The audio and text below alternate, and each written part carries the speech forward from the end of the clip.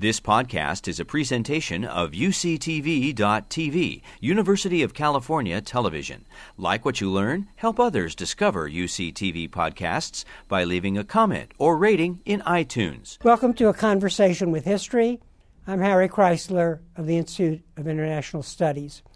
Our guest is Jennifer Granholm, who is a former governor of Michigan and a former attorney general. She is now at Berkeley as an adjunct professor in the School of Public Policy and in the law school. Jennifer, welcome to our program. So glad to be with you. Thank you. Where were you born and raised? Well, I was born in Vancouver, British Columbia, Canada, but came to the U.S. with my parents when I was 4, and we moved to Southern California and then to Northern California, and I'm proud to say I'm a Cal alum, and so that's where my parents actually are still alive, and they are living in San Carlos. And looking back, how did they affect your thinking about the world? Well, it's kind of interesting you say that because they never got a chance to go to college.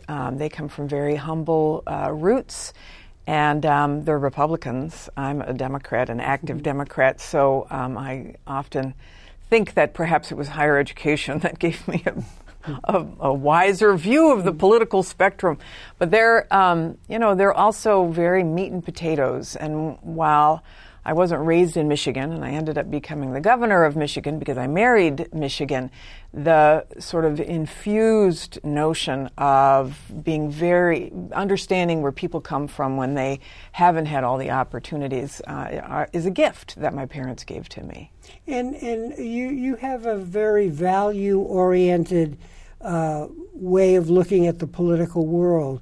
Does that come from them? Well, it's an interesting thing. I mean, when you say value-oriented, they are very faithful people in terms of religious faith. And my dad, who was just a stoic Swede, I never heard him utter a swear word. I never heard him raise a voice, and I never heard him tell a lie in any way, shape, or form. I mean, for him, integrity was everything. And so I feel like that became, so important to me because I would never want to do something, that disappointed him, but that ran counter to that sort of infused sense of values. Now, when I met my husband, who is Catholic, I converted to Catholicism, and the reason why is because the Catholic tradition that he came from and that I really admired was a tradition that involved service to the poor.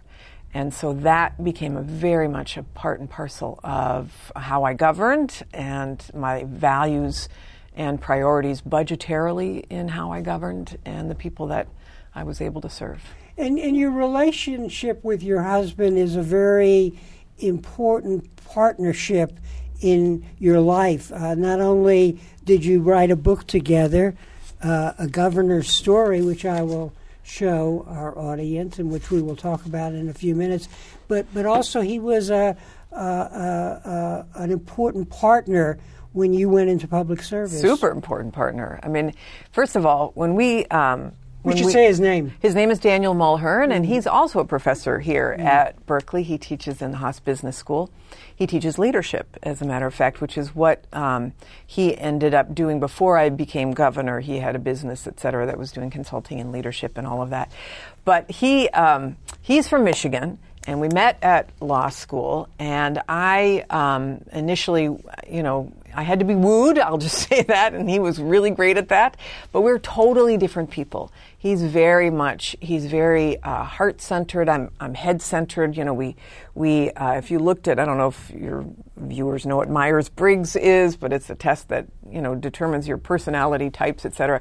We are completely opposite, and which is really great because together we make a whole. And he has skills and tendencies that I don't have, and similarly, I have skills and tendencies that he doesn't have, and so it's a really great thing. It could create tension, but once you come to love and understand somebody, we've been married for 33 years, you end up recognizing that the things that you might differ differ about are things that actually can end up benefiting you. So he has been an incredible partner in our life and in our marriage and in raising kids. When he grew up, he wanted to be either Pope or president or governor of Michigan. And when we went through marriage prep with the priest said to us, well, hey, what if the party comes to Jennifer and asks her to run for office? What will you do? And he was like, he grew up, he went to Yale as an undergrad, he went to Harvard Law School, he was a jock, he wanted to be, a big man. And he said, well, I'd probably be jealous, but if she wanted to do it, I'd be behind her 100%. Mm-hmm.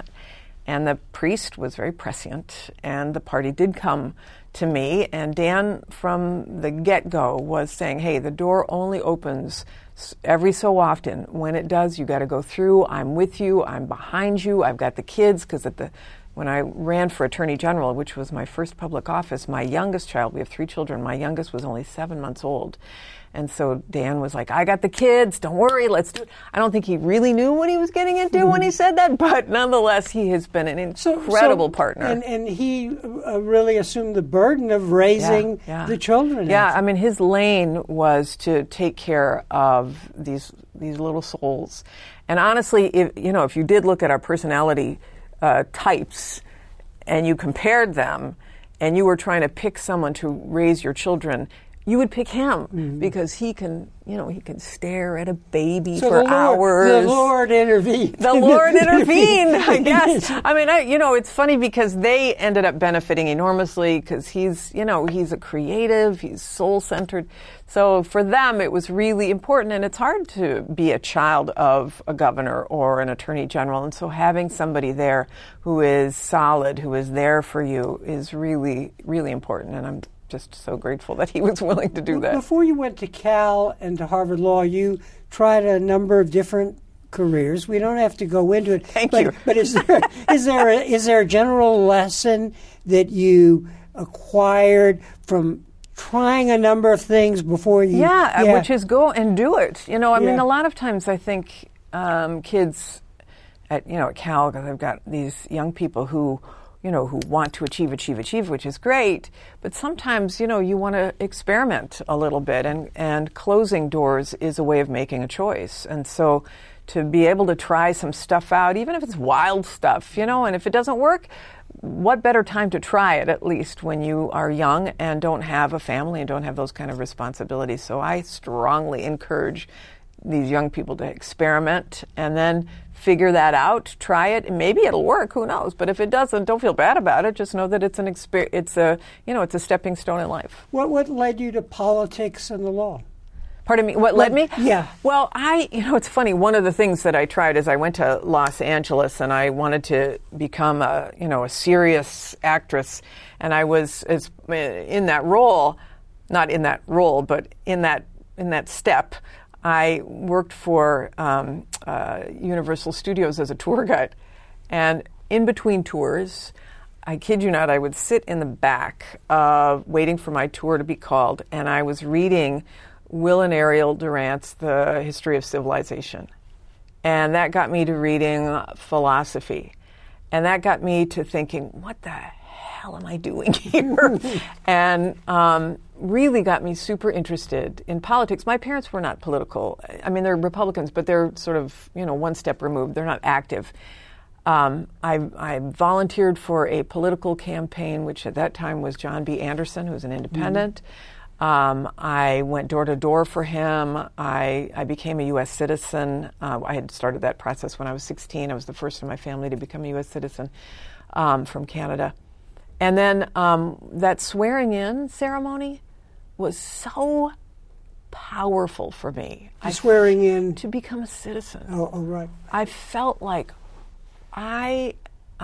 this is my country now, and I have an obligation to do something. And so the combination of reading sort of the history, both history and philosophy, and then becoming a citizen, I said, I am leaving LA, and I am going to go to the best college I possibly can, and take a different path. And so that's when I was fortunate to be able to get into Berkeley, and And all with history from there. And then to Harvard Law School.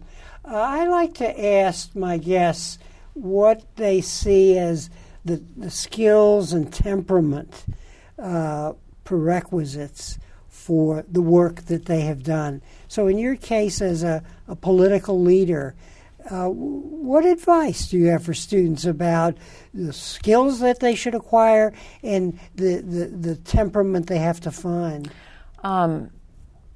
Well, I think the most important piece of advice I give to students is, if you want to run for office, if you want to be a leader, which is great, glad that you want to serve, but most important, if you don't have as a personal experience some kind of crisis or tragedy or difficulty that you have surmounted, then put yourself in a position to see other people's pain.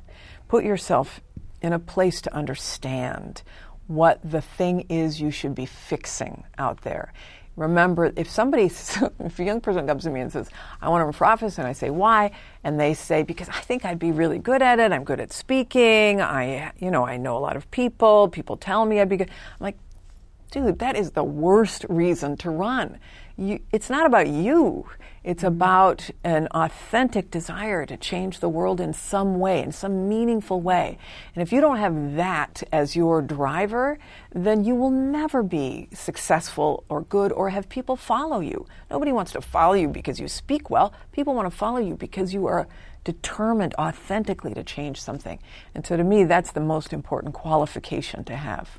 I hear you saying that two elements are empathy, which you just described, but also empathy and responsibility. Well, totally. So once you do it, what's involved here, and let's get to doing it.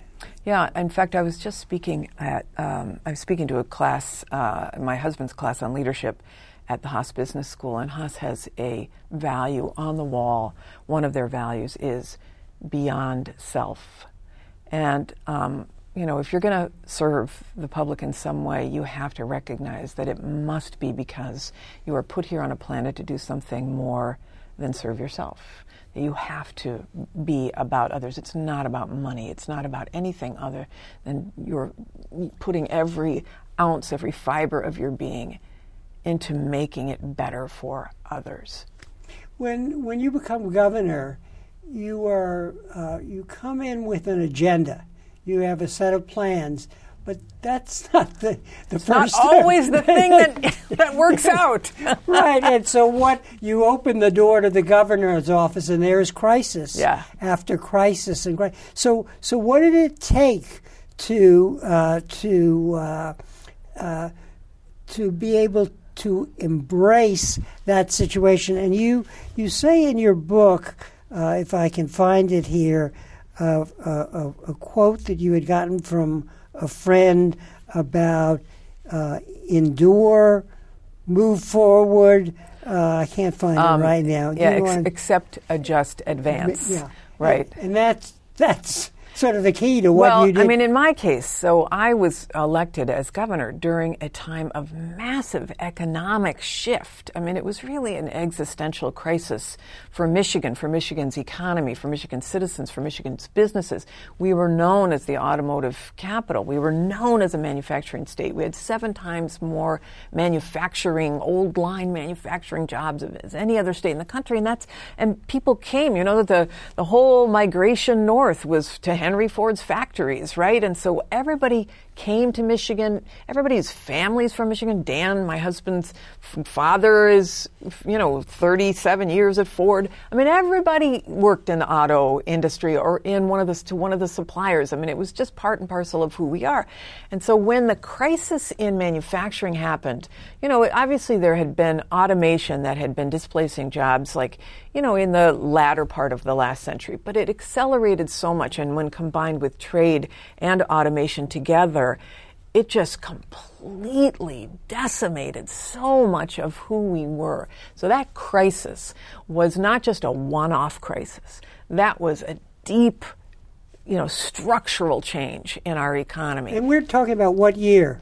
So I was elected as governor in 2002. So there was a national recession happening at that point. George Bush was president. 2003, I came into office, and it only, continued to get worse. In Michigan, the motto is when the nation catches a cold, Michigan catches pneumonia. That's because we manufacture big consumer products like cars.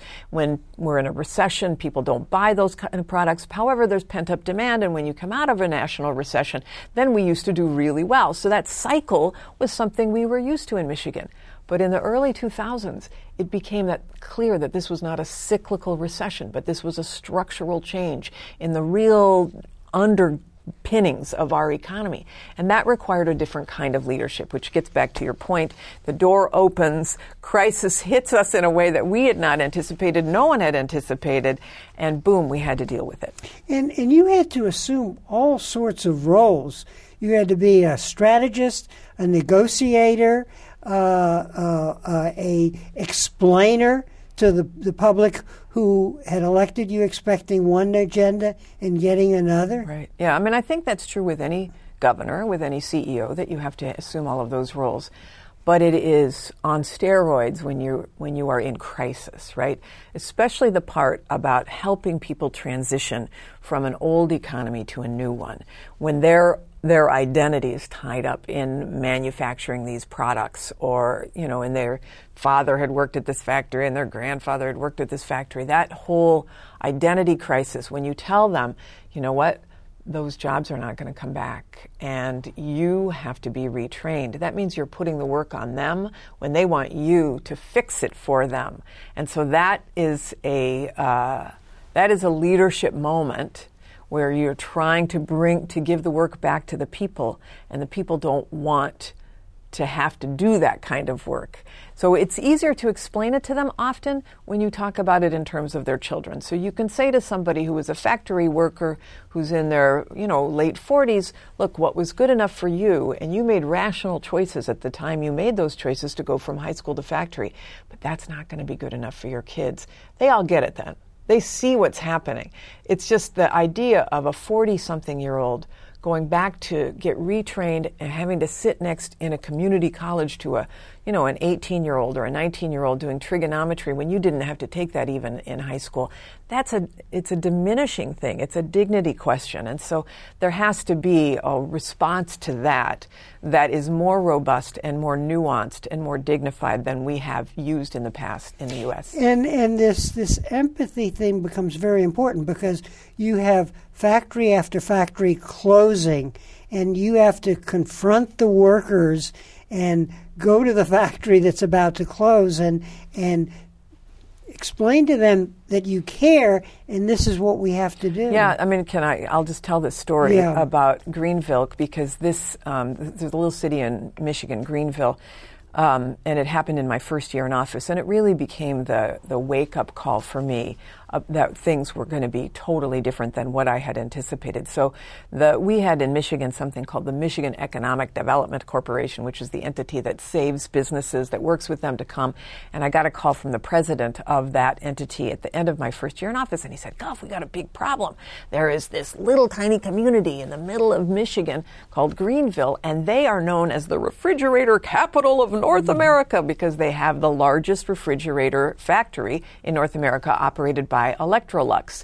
This town had 8,000 people. 3,000 worked at the factory. So as you can imagine, with senior citizens and children, et cetera, it's a one-company town, essentially. There are suppliers, and there's the factory. And the guy from the Economic Development Corporation said to me, the problem is that factory is going to move to Juarez, Mexico. And I said, are you kidding me? I'm the new governor. There's no way. So I brought my whole cabinet to Greenville, and we put all sorts of incentives together to offer to the head of Electrolux, the management of Electrolux. And it was, $780 million worth of incentives, which was massive. Zero taxes for 20 years. We're going to help to build them a new factory, all of that. And they looked at our list of incentives. They went outside the room for 17 minutes. They came back in and said, wow, this is the most generous that any community has ever been in trying to create jobs, keep their jobs. But there's nothing you can do, Governor, because we can pay $1.57 an hour in Juarez, Mexico. Now, when he told us this was like a nuclear bomb. This is a CEO. Yeah, this was the head of the management team at Electrolux who would come in for this negotiation, and because Michigan had so many of these kind of factories, when he said there's nothing you can do, I thought, oh my God, what does this mean for the rest of these communities, these little towns that are built up around these factories? And the month that the last refrigerator came off the assembly line, let me just say this, the workers at Electrolux were so incredible that when this was announced that they were leaving, and it was, the newscasters, there were tears everywhere, but the next day, these workers showed up with American flags on their lapels, showed up for work on time, and they worked through till the last refrigerator was off the assembly line. And that month, they had this big gathering in a pavilion in Greenville called Clackle's Orchard Pavilion, and they called this gathering the Last Supper. And I went to it, and I went up to the first table. And, it was just like this massive community wake. Everybody was grieving, and everybody's like nudging, what are you going to do? What are you going to do now? What are you going to do now? And I go up to the first table, and there's this guy he's got a baseball cap on, and he's got tattoos, and he stands up, and he says, "Go up!" He's got his daughters next to him. He says, "I want you to meet my girls." He said, "I have worked in this factory for 30 years. My father worked in this factory. My grandfather worked in this factory. I went from high school to factory. I'm 48 years old.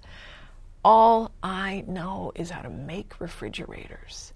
And then he does this. He puts his hand on his chest like this, and he says, "So, Gov, tell me, who is ever going to hire me?" Mm-hmm. So you're governing in a context where the Republicans have set the stage.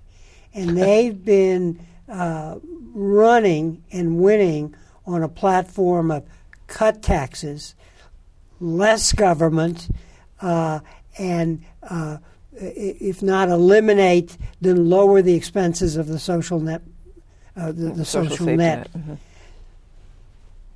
That increases your problem. And I guess as I'm listening to you, on the one hand, have empathy, but in the back of your head, you must have a theory of what's causing all of this. Well, yeah. I will say this. I know that it has to do with globalization, right? Obviously, they're going to Mexico, because they can and it's cheaper. I used to campaign on, NAFTA and CAFTA have given us the shafta. So I know why Donald Trump won in states like Michigan, because there are the residue, these hulking residues or vacant land from people, from factories that have been cleared out, right? So I know that. So a lot of this had to do less with the state budget than with external factors that were global. However, because these factories were leaving and people were finding themselves without work, that had a huge impact on the state budget. State budgets are countercyclical, and obviously when unemployment is high, the needs are high, but the income to the state, the tax receipts, are lower.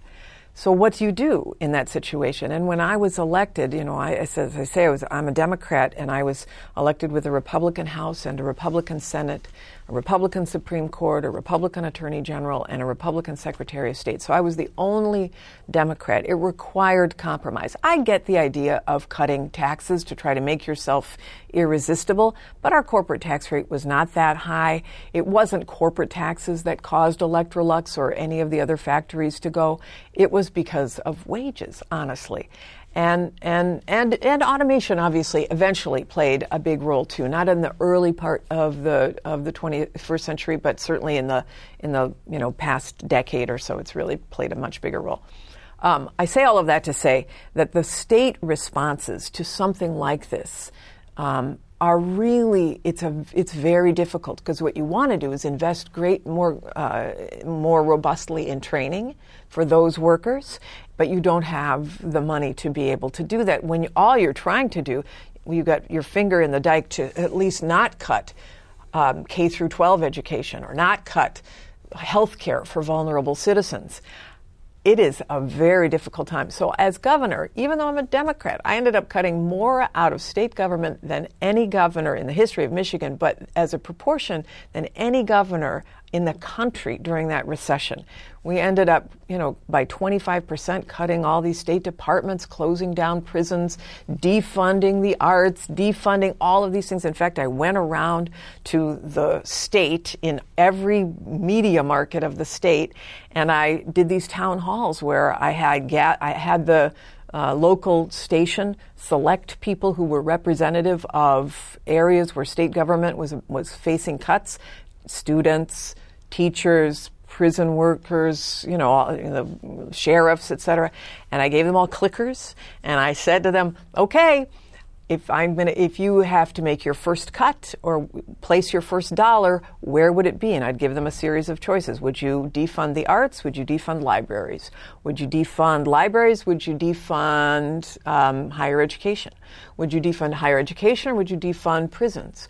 Would you do higher education versus K through 12? You have to have people realize what the series of trade-offs are. And so I took all of the results of those essential focus groups back to the legislature, because I also invited the state reps that represented those areas, and I gave them what the citizens wanted. And the citizens basically said, if you have to cut, but don't cut K through 12. And don't cut health care for vulnerable citizens. Those two things. And I'm pleased that despite all the massive cuts, those two things I was able to preserve. But the only way to do it in the face of all of the crisis was to be able to go to the people. But you came in knowing that retraining and education were an important plank in your platform. Yes, absolutely. Those were things that I came in knowing, but we hadn't faced the crisis yet. And fortunately, so I was governor also when the auto industry went bankrupt, right? So our major, and before that, the suppliers to the auto industry went bankrupt. And during the Great Recession in 2008, between December of 2008 and June of 2009, I got 1,018 WARN Act notices. And WARN Act notices, for your viewers, are the notices that a governor gets and a mayor gets when a company's about to do a mass layoff. So 1,018 companies doing mass layoffs during that 6-month period. So we were completely in the soup. So fortunately, Obama was elected, and I was able to go to the Department of Labor and said, can you give us a waiver on all of the monies that we would normally get, because we have to craft an emergency training program for our workers. And we also have to work with the Department of Commerce to get international investment in Michigan, because you have to have jobs to train people for, right? So it was a simultaneous diversify the economy, bring in new kinds of jobs, train people for those jobs while not cutting these essential services that keep people afloat. You were governing now, which was very different from campaigning. Yeah. So talk a little about that dichotomy, and importantly, when you're running for re-election, you're running against Mr. DeVos, who is, I guess, the husband of Betsy DeVos. Betsy DeVos, and the founder or the president of Amway. Mm-hmm. So basically, you wear a very different hat when you have to. Oh, for sure. I mean, you campaign in poetry, you govern in prose. The old saying goes. And honestly, you really don't know what it's like. When you're campaigning, you're motivating people. You're enthusiastic. You have these visions of what you'll be able to achieve. And sometimes the reality, the rubber meets the road when you walk in the door. So 2 years after I was elected governor and all of this stuff had started to happen, all these crises started to kick in, I wasn't even into my third year. Governor terms are 4 years, but Dick DeVos declared that he was going to run against me because all of this stuff was happening, right? Now, anybody with a brain understands that a governor doesn't control the national economy. If the auto industry and the suppliers are going into bankruptcy, that's not a governor's response. The governor doesn't do much about it unless, the governor actively did something to promote that, but that wasn't obviously the case. But nonetheless, you're up against somebody, I was up against somebody who had millions and millions, they're billionaires, millions and millions of dollars to spend to persuade the citizens that somehow Michigan's structural changes were the new governor's fault. And so that was a really challenging moment. But the good news is, from my perspective, is that I won the re-election, and I won with the largest number of votes ever cast in Michigan's history, and partly because Mr. DeVos himself had a factory in Michigan that he shut down and opened up one in China, and people saw that as outsourcing. Amway stands for American Way jobs to China, and that was not readily forgiven. Social media wasn't a factor yet, I assume. In Not quite so much, no. Yeah, and how does that change all this? Oh, Doesn't it lower the standards even more than they're already pretty When you low? say standards, what do you mean standards? I mean the standards of civility in campaigning. Yeah, I think that certainly what we're seeing, it's a much more crass world because perhaps, anybody can play, right? I think that there's some real beauty in the democratization of political discourse because everybody can have a voice. You just want to make sure that people, that some sense of standards some civility is upheld. And I worry, personally, I worry that the example that's being set, in the White House just degrades our desire for the truth, for example. This relative truth, alternative facts, it's just so disturbing to me. I wonder, after we're done with this period, this term, will we get back as a nation to realizing that some facts really are facts? You know what? This really is a glass. It is not, it's not a sponge, and it's not relative, So I hope that we will get back to the notion of honor and of truth and of all of that. But maybe that's just a quaint thing on my part. Looking back in dealing with these crises and dealing with this campaign where people are coming at you with the strangest charges, what are you most proud of, both as a governor and as a campaigner? Well, that's two different questions. Yeah. As a campaigner, I was really proud of the campaign that we ran because it really was about values. When I campaigned, it was I sat down before and I tried to figure out, all right, what do I stand for? What are the values that I stand for in order to be able to explain what citizens will get through governance? So it was integrity, it was creativity, it was excellence, and it was inclusion. Those were the four values I ran on. When I did fundraisers, I would go through the four values and I would say, here's what I'm going to do that will be an example of those. And what do you get? What's your return on investment for investing in this campaign? Is that you will make sure that you have someone who is relying on values. That's a good return on your investment. So that's campaigning.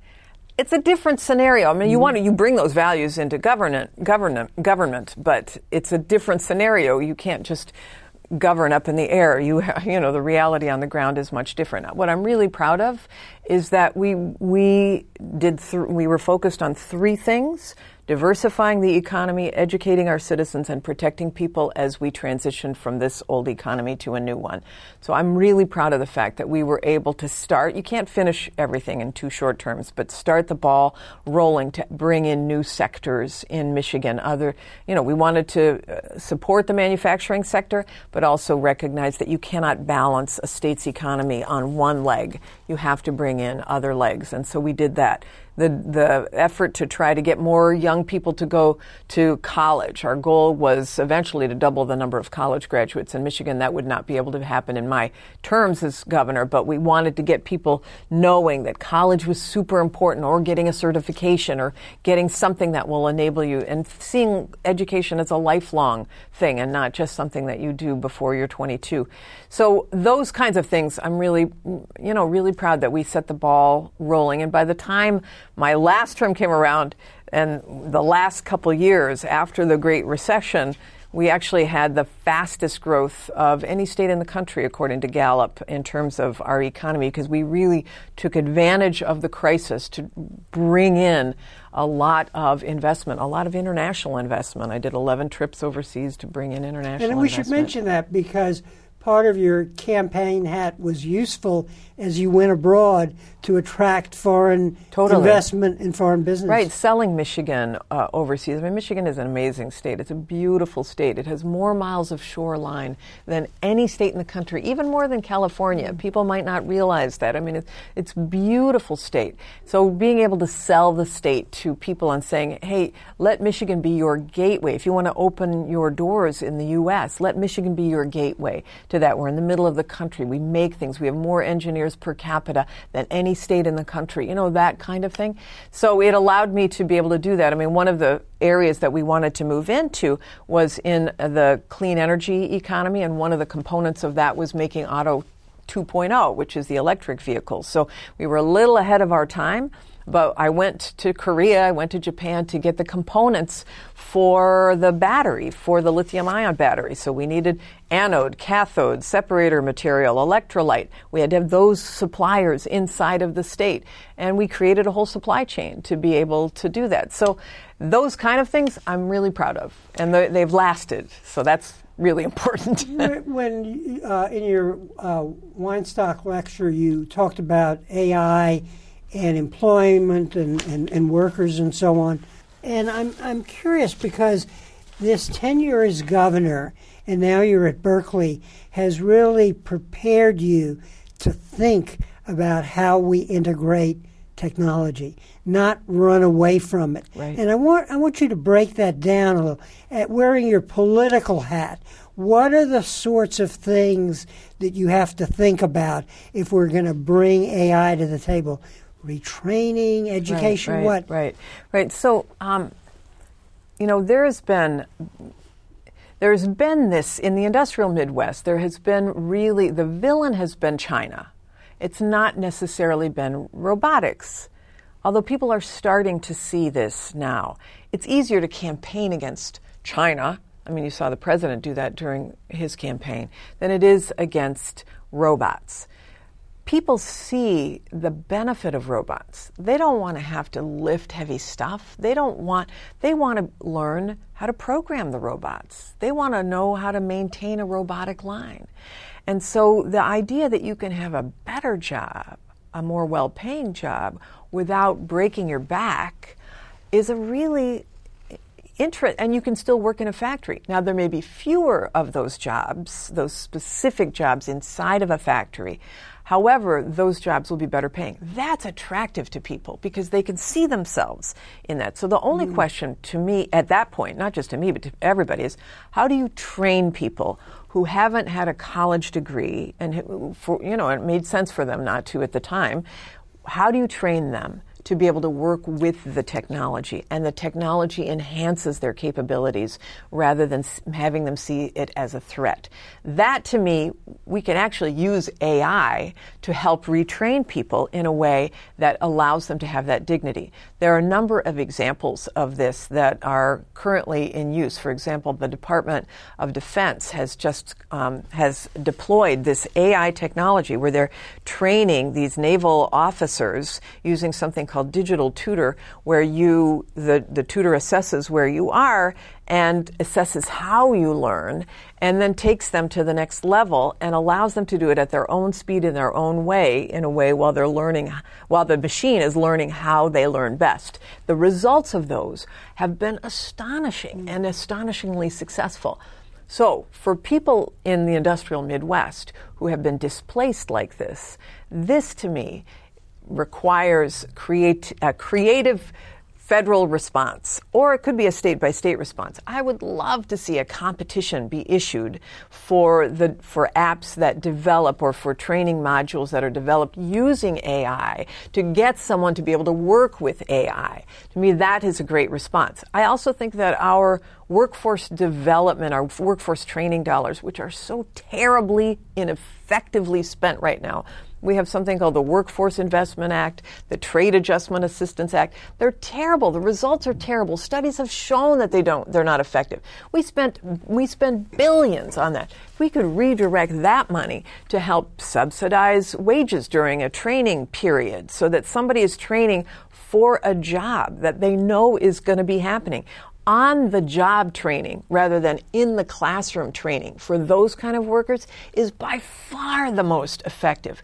Right now, we pay unemployment to people to go and look for a job. What if we paid unemployment to people, partly subsidizing those wages as well? Flip it, help to subsidize their employment during that training process. Give the employer a chance to look at them, give them a chance to look at the employer, have them gain a skill, and at the end of the unemployment period, the employer can decide up or down, the employee can decide up or down, but they'll have gained a skill and have wages. So there's I just think we got to turn the way we've been doing things on its head.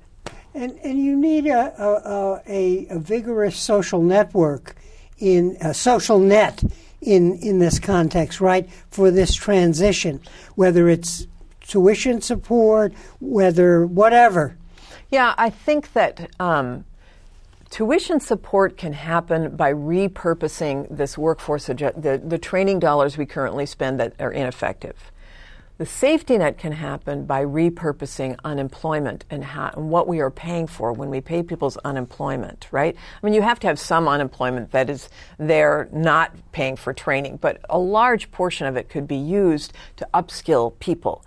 There are experiments that have been undertaken in other countries. For example, in Singapore, they have decided that they're going to put $500 in an account, in a lifelong learning account, for every citizen of Singapore over 25 years old.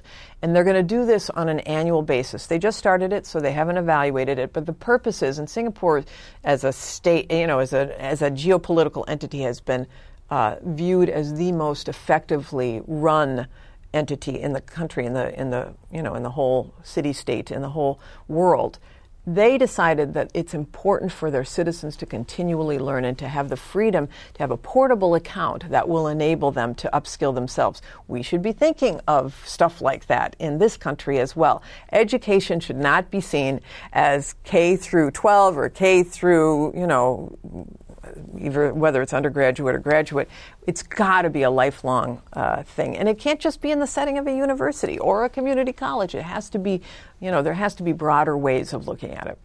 I would like now to talk a little about the two-party structure and get your assessment of the Republican and Democratic ability to deal with these kinds of problems.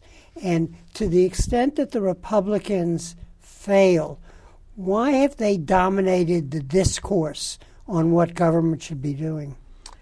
I think the president has been extremely effective at communicating to people who have felt left behind. When he talks about the forgotten American, even though, he's never experienced any of that himself, during the campaign, he went to a farm in an off-the-track, I can't remember, it was a southern state, I can't remember where exactly it was, but he went to this farm, and all of the pundit class, the chattering class, were saying, why would he go way over there? That's crazy.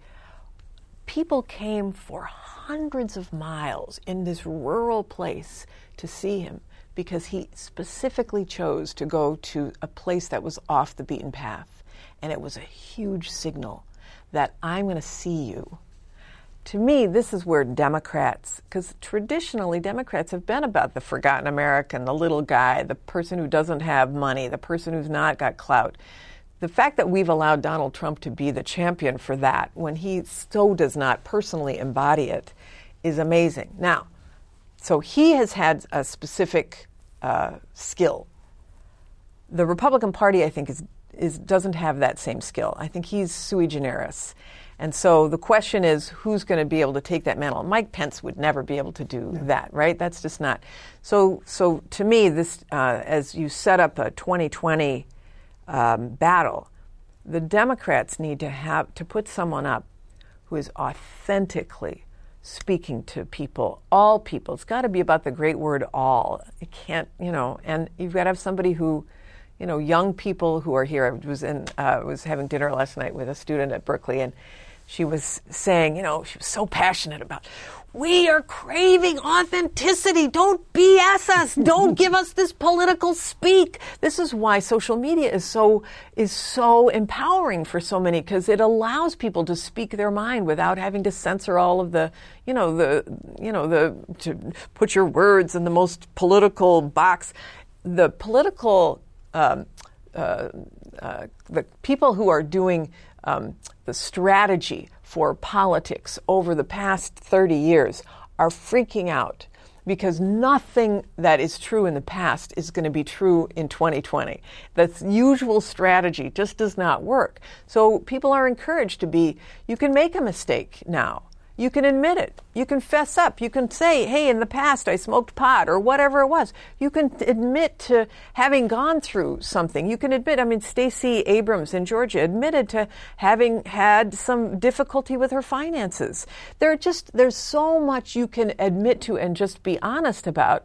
And that next generation, the millennials, the Gen Zers, are craving people who are just going to be honest and not run away from being human.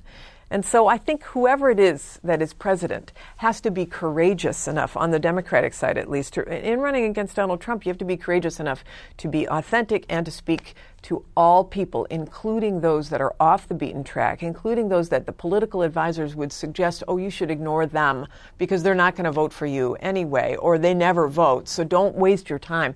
That's not going to work anymore.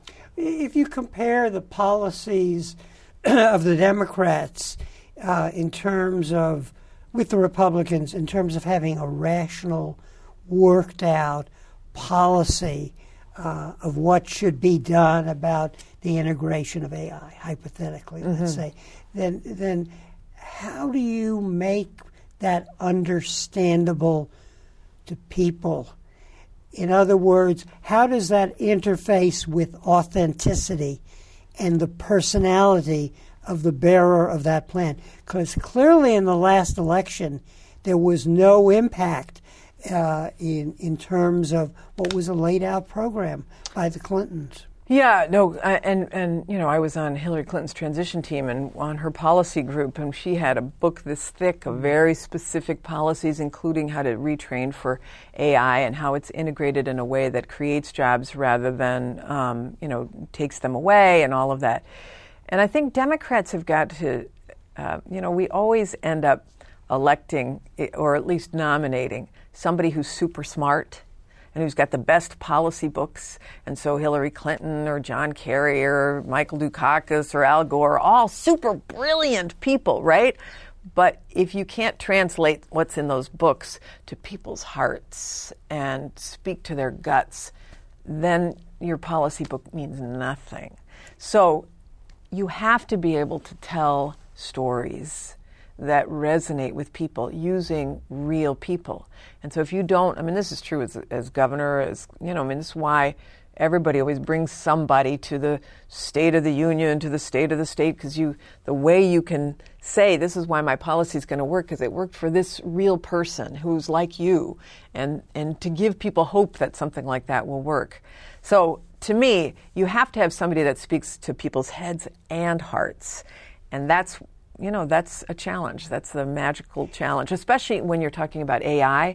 People, if I went to Michigan now and even used the words AI, people wouldn't know what I'm talking about. If I say robots, people know what I'm talking about. So we have to be able to have language that is accessible and take down the fear level and say, you know what, this is going to create more jobs than it's going to take away. Yeah, the taxi drivers and the truck drivers may eventually have their jobs impacted, but can you imagine this whole spate of businesses that could be growing up around this? Giving people some imagination, giving them seeds of hope, I think is really important. And what will make for that possible candidate?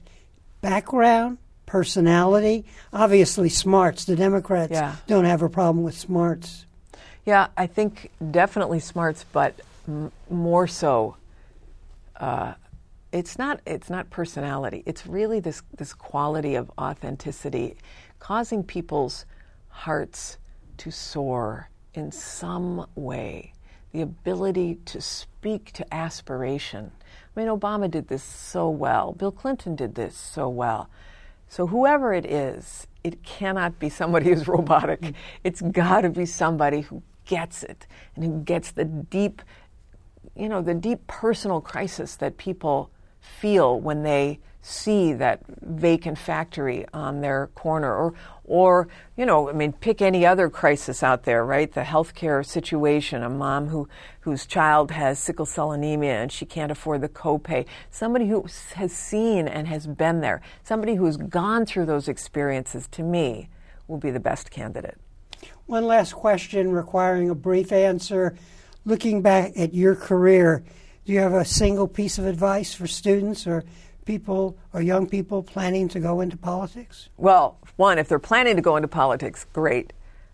My best advice really is for them to serve before you go in a role that enables you to see people who have gone through crisis or who are in crisis, so that you can take their stories with you.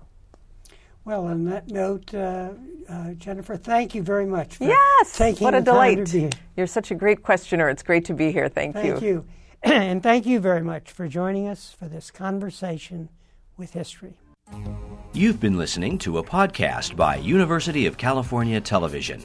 For more information about this program or UCTV, visit us online at uctv.tv.